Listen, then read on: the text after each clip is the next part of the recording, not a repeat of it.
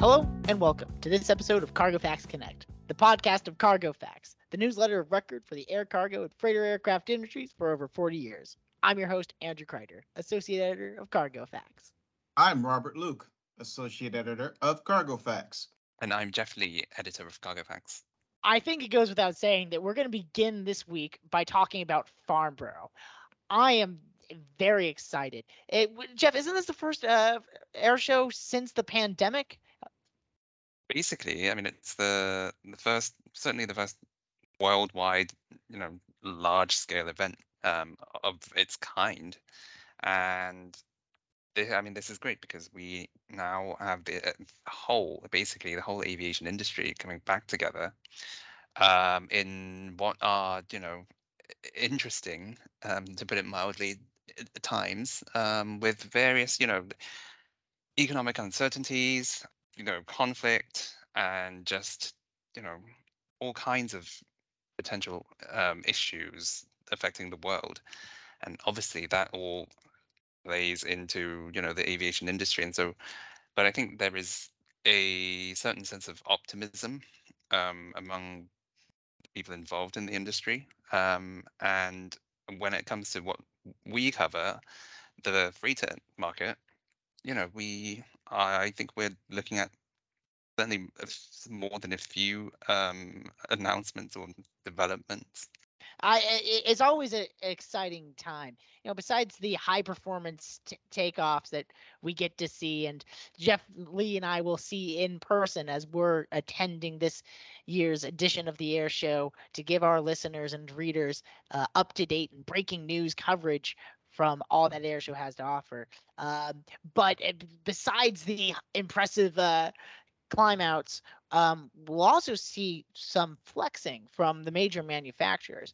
I would assume that the air show would be a continuation of the saga of what Cargo Facts Consulting refers to as the Battle of the Equals. That, of course, is the next generation wide-body freighter competition between Airbus A350 and Boeing 777-8. We began this week with a 777-8 order, with ANA purchasing 2 of the new freighter type that they hope to enter service in April 2028. That's about in line with the other orders that we've seen with the aircraft. I think that there's still more to come. Jeff, do you think that the A350 will have anything in response? I would certainly hope so, and I wouldn't be surprised, given the nature of the show. I mean, manufacturers, not just manufacturers, all companies like to, have their voices heard at events like this. And I mean, I think we will see something. But I mean, we've already had a new order for the A350 freighter. We don't know who it is, but it turns out on June 22nd, to be exact, Airbus logged a firm order for 7 A350Fs from an unidentified customer. And, the question we have to ask ourselves is, who is this unidentified customer? We know, for example, that in February, Etihad Airways in Abu Dhabi signed an LOI for 7 A350Fs. So could it be Etihad? Possibly. Apart from Etihad, who else might it be? 7 is an interesting number. And actually, speaking of those numbers, it is interesting. And I would think this was on purpose, but almost all of the orders are either for 7 or for 4. And obviously there's some kind of messaging in there about the A350 being a viable replacement for 747 freighters. But going back to this, this order for 7, maybe it's could be a customer in Asia. We don't know. 7 is not an insignificant amount. Well, if you have any information on what those 7 are, simply a good guess, I want to encourage you to email me at acridr@royalmedia.com. And if you're right, I'll go ahead and buy you a Guinness at the closest pub to the Waterloo train station next week. I want to turn it to Robert Luke now. Robert, we're not just talking about next generation freighters, but everyone's favorite classic narrow body. Yes, that is true, Andrew. And apart from me having 757 reasons filled with envy as to you guys going over to Farnborough this week, the 757 freighter continues to defy Father Time with a few carriers deciding to keep the battle tested narrow body freighter operational.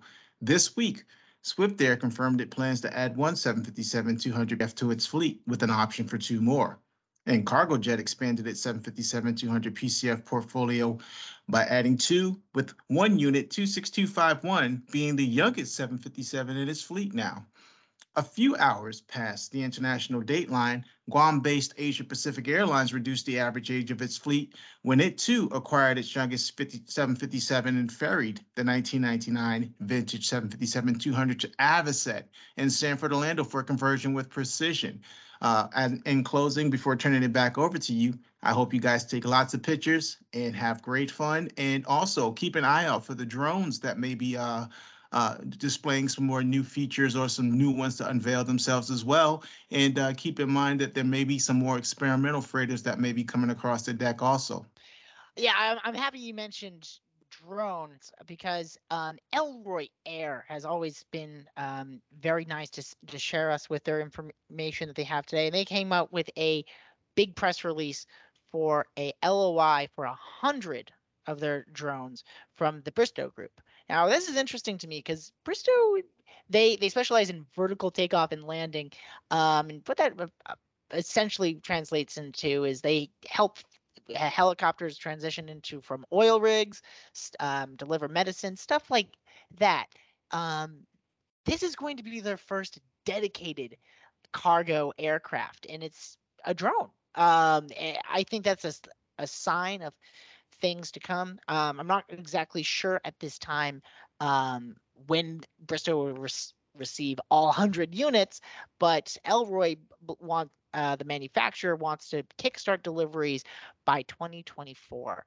Um, that's going to be with their Chaparral C1, which was announced in January 2022. Cargofax covered that. That's a hybrid electric drone with a 150 kilowatt turboshaft engine.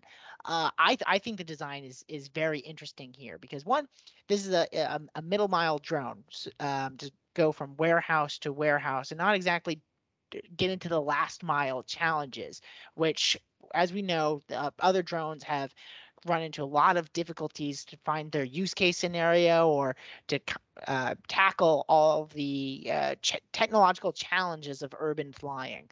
Um, Elroy doesn't have to necessarily deal with that. So I think that this is an exciting and forthcoming technology for us to continue to closely monitor. But as far as technologies to closely monitor, Jeff, I believe you've been closely monitoring a myriad of Airbus medium wide body conversions. Yes, I was going to say, do you know what else is happening in 2024?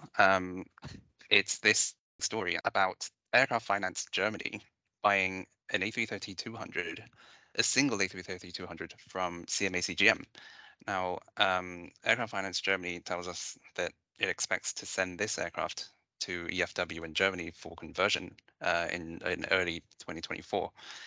But what's interesting about this is that we actually reported on this earlier. Well, not this, but about CMA CGM acquiring the aircraft. And at the time, they told us that they intended to initially take out the seats, reconfigure it for cargo use as a passenger freighter, and then eventually convert it into a full freighter. That to me always seemed like it would be slightly. I mean, this would then make this particular aircraft the odd one out in the fleet because they have 4 production A330-200Fs.